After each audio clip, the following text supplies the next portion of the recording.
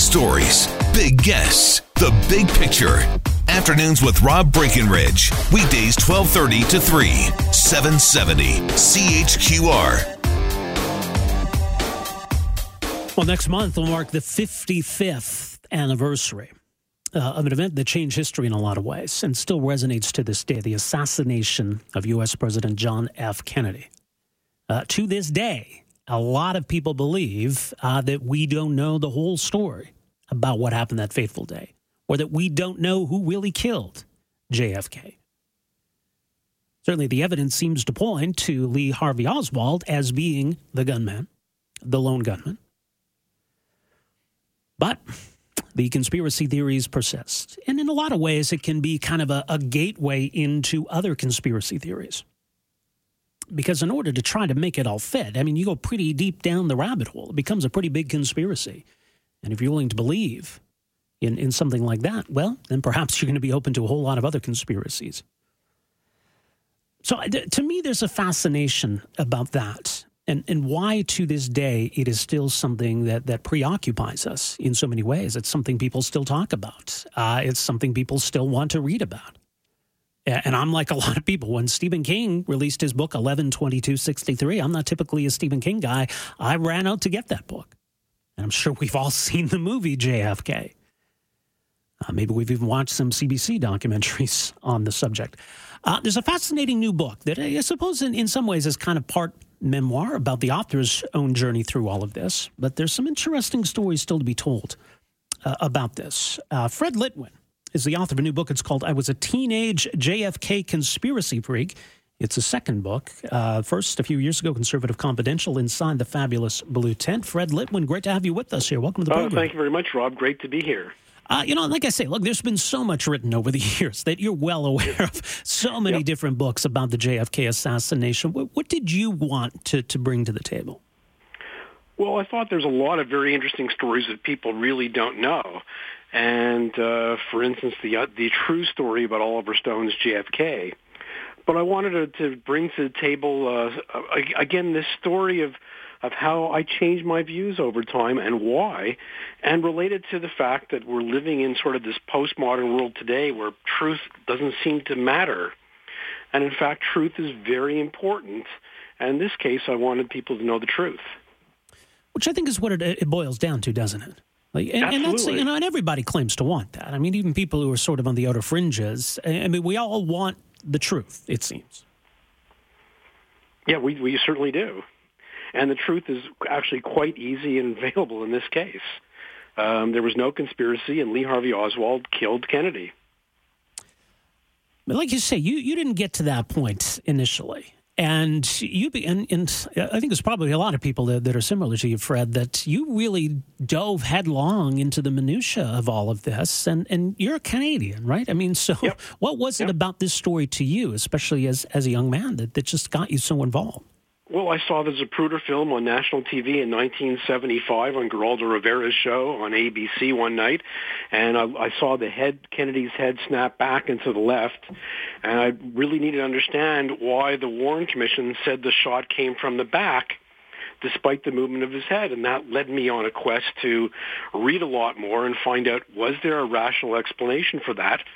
And indeed there was. But it led me into the rabbit hole of conspiracy and reading every book I could find on the case. Yeah, because you were very young. I mean, you were alive, but you were very young when the assassination occurred. But you were just kind of at that age, especially once the Zapruder film was shown publicly for the first time, where you're kind of a young adult, and maybe we're at that age where we're questioning things, maybe we're susceptible to this kind of conspiracy thinking, but you're old enough to understand it all and to dive headlong into it. Yeah, I was 18 and I was on the left, and this seemed like a mystery that I really had to know more about. I certainly knew that Geraldo Rivera wasn't telling us the whole story, and of course he wasn't. But that led to a lifelong fascination with the Kennedy case, and ultimately changing all my beliefs over time. It's interesting, as you say, you started out as a young man on the left, but when it comes to JFK and the assassination and the various conspiracy theories, and you do a good job in the book showing how it's been both the far left and the far right that have advanced a lot of this. Yeah, it started off with the far left in the 1960s. All the critics of the Warren Commission were on the left. They were very suspicious of American power, suspicious of the CIA, the so-called military-industrial complex. And they had to explain how could this man be, well, what was he killed for? And so they looked for conspiracies. They looked for grand explanations in how Kennedy was going to withdraw from Vietnam and end the Cold War, and he had to be killed. And so they searched for all this. And now today you find people on the right looking at conspiracy because they're suspicious of the deep state. So we sort of have a confluence of the far left and the far right now. Yeah, it seems like it. What to you was the turning point where you sort of went from JFK conspiracy theorist to understanding that the evidence points to a single gunman? Well, in 1978, there was a second investigation done in the United States by the House Select Committee on Assassinations. I was a bit busy in school to really look at all of their evidence, but in the early 90s, I got a CD-ROM of their 12 volumes of evidence, and as I went through it, I was astounded to see all the scientific tests they had conducted: ballistic, photographic, forensic, medical, and all the tests confirmed that Lee Harvey Oswald was the lone gunman. I was completely floored by all this evidence because you won't read about it in any conspiracy book. Yeah, what stood out to me and what was interesting, I hadn't read as much in detail about all of this, especially the medical evidence, the autopsy evidence, that is so overwhelming. If you want to believe that there was a broader conspiracy or that there were other gunmen, there's no getting around the fact that Lee Harvey Oswald fired the shots that killed Kennedy. You can't get around the fact. I mean, it was his gun. He brought it that day.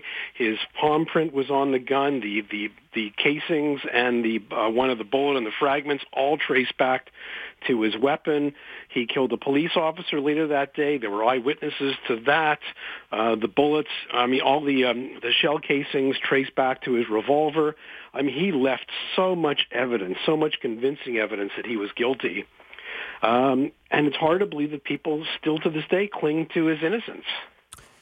And especially the medical evidence, that where the shot came from, where it entered Kennedy's body, how that impacted him.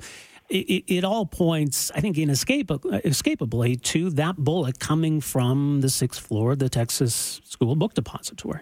Absolutely. The autopsy, x-rays, and photographs proved beyond a shadow of a doubt that Kennedy was shot from behind, and that the wounds and the back wound of Kennedy lines up perfectly with John Connolly's shoulder wound. And if you trace that back, it goes right to the 6th floor window of the Texas School Book Depository.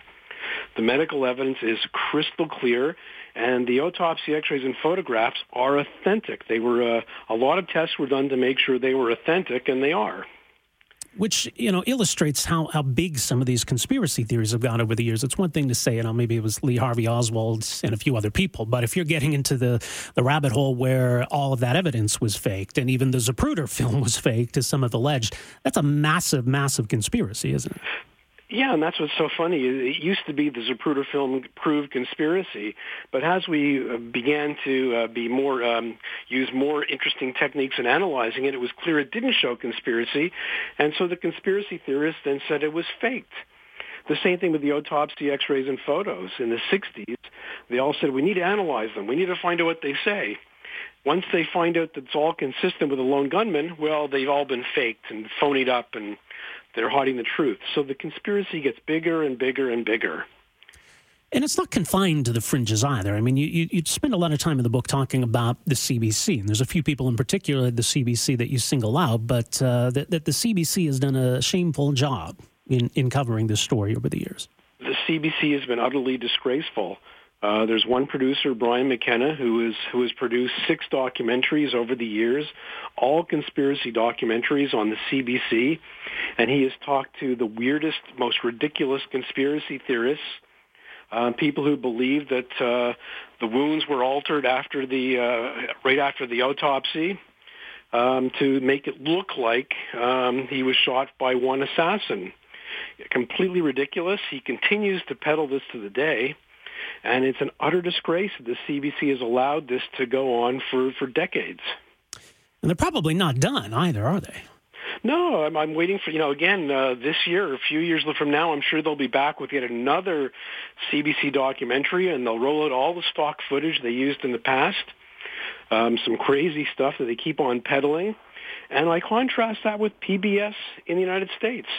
PBS, their Nova Science show, has done 2 great science documentaries on the science of the assassination, with talking to a lot of new experts using new forensic tests, all which again confirm a lone gunman. The CBC could do that too, but they love talking to conspiracy theorists. Yeah, it's unfortunate.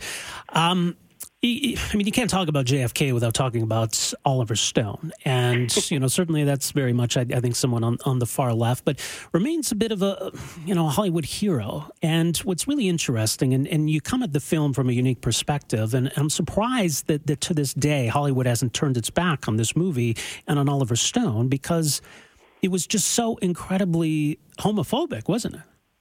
Yeah, Oliver Stone made one of the most homophobic movies ever made. Basically, what Oliver Stone did was he basically took a real-life case in which a prosecutor in New Orleans charged an innocent gay man in the 60s with conspiring to kill Kennedy. There was nothing to the case, and Oliver Stone decided to make the ridiculous prosecutor the hero, and the innocent gay man, Clay Shaw, was turned into the villain. It's absolutely remarkable what Oliver Stone has done. And in fact, I wish somebody would actually make a movie about the true story behind his film. Well, and you do a good job in the book, telling that story and just how disgraceful Jim Garrison was, and just the outrageous prosecution of this otherwise respected businessman, Clay Shaw. They ruined his life. They did. And Jim Garrison, who was just, a disgrace, he gets the hero's treatment in this movie. And, the millions of people who have seen this movie, of those, how many since then have actually been exposed to the real story of all of this? Probably a relatively small percentage. A very small percentage. And, it's just hard to believe that Oliver Stone would make a film about a homosexual conspiracy to kill Kennedy. He was hoodwinked, and it's so embarrassing, and yet he just likes to dive deeper and deeper. Now he's claiming that the Zapruder film was faked, which is just ridiculous. Well, it is. It shows how bizarre it is, but it also illustrates, you do point to where there's, some silver lining, I guess, or some reason for optimism, because more people, it seems, are rejecting the conspiracy. But even still to this day, there are a lot of people who still believe all of this. When I first got into this in the 1970s, there were no non-conspiracy books. All the books in the libraries were conspiracy. Now, if you go to the library, there's a lot of very good non-conspiracy books. And anybody new to the case has to get past those books. And on the Internet, for the first time, when there's discussions on Facebook or elsewhere, the people who don't believe in conspiracy are able to fight back with facts and figures, and it does have an impression on people. I think we're winning the fight here. Now, this book is not, an 800-page tome going through, the litany of evidence. It's a very readable book, and you do a great job of laying out some of the evidence. But what do you hope people take from this? I hope that they'll learn a little bit about how to evaluate evidence and think about some of this sort of stuff that goes on. And I hope that they'll, particularly the introduction, which shows you the fact that there are people out there who are peddling untruths and lies, and you have to be very, very careful with where you go on the Internet.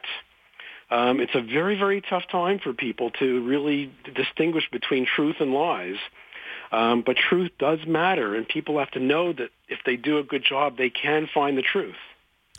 And, I mentioned in the introduction, it can be a gateway. If you're willing to believe there was this massive conspiracy to fake the Zapruder film and fake all the autopsy and medical evidence and everything else, that that the moon landing was faked becomes pretty plausible. That 9/11 was an inside job becomes pretty plausible. It becomes easy to go down that rabbit hole, doesn't it?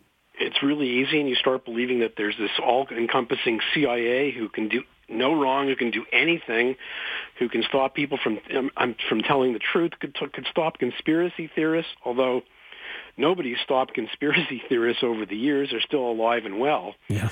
But it just gets, again, you go down that rabbit hole, and you end up with, you can drive yourself crazy. Indeed. Well, the book is called I Was a Teenage JFK Conspiracy Freak. Fred, congrats on the book, and thanks so much for joining us here today. Really appreciate it. Thank you very much. All right, take care. That is Fred Litwin. The book, I Was a Teenage JFK Conspiracy Freak. Really interesting read. Afternoons with Rob Breckenridge, starting at 12:30 on News Talk 770 Calgary.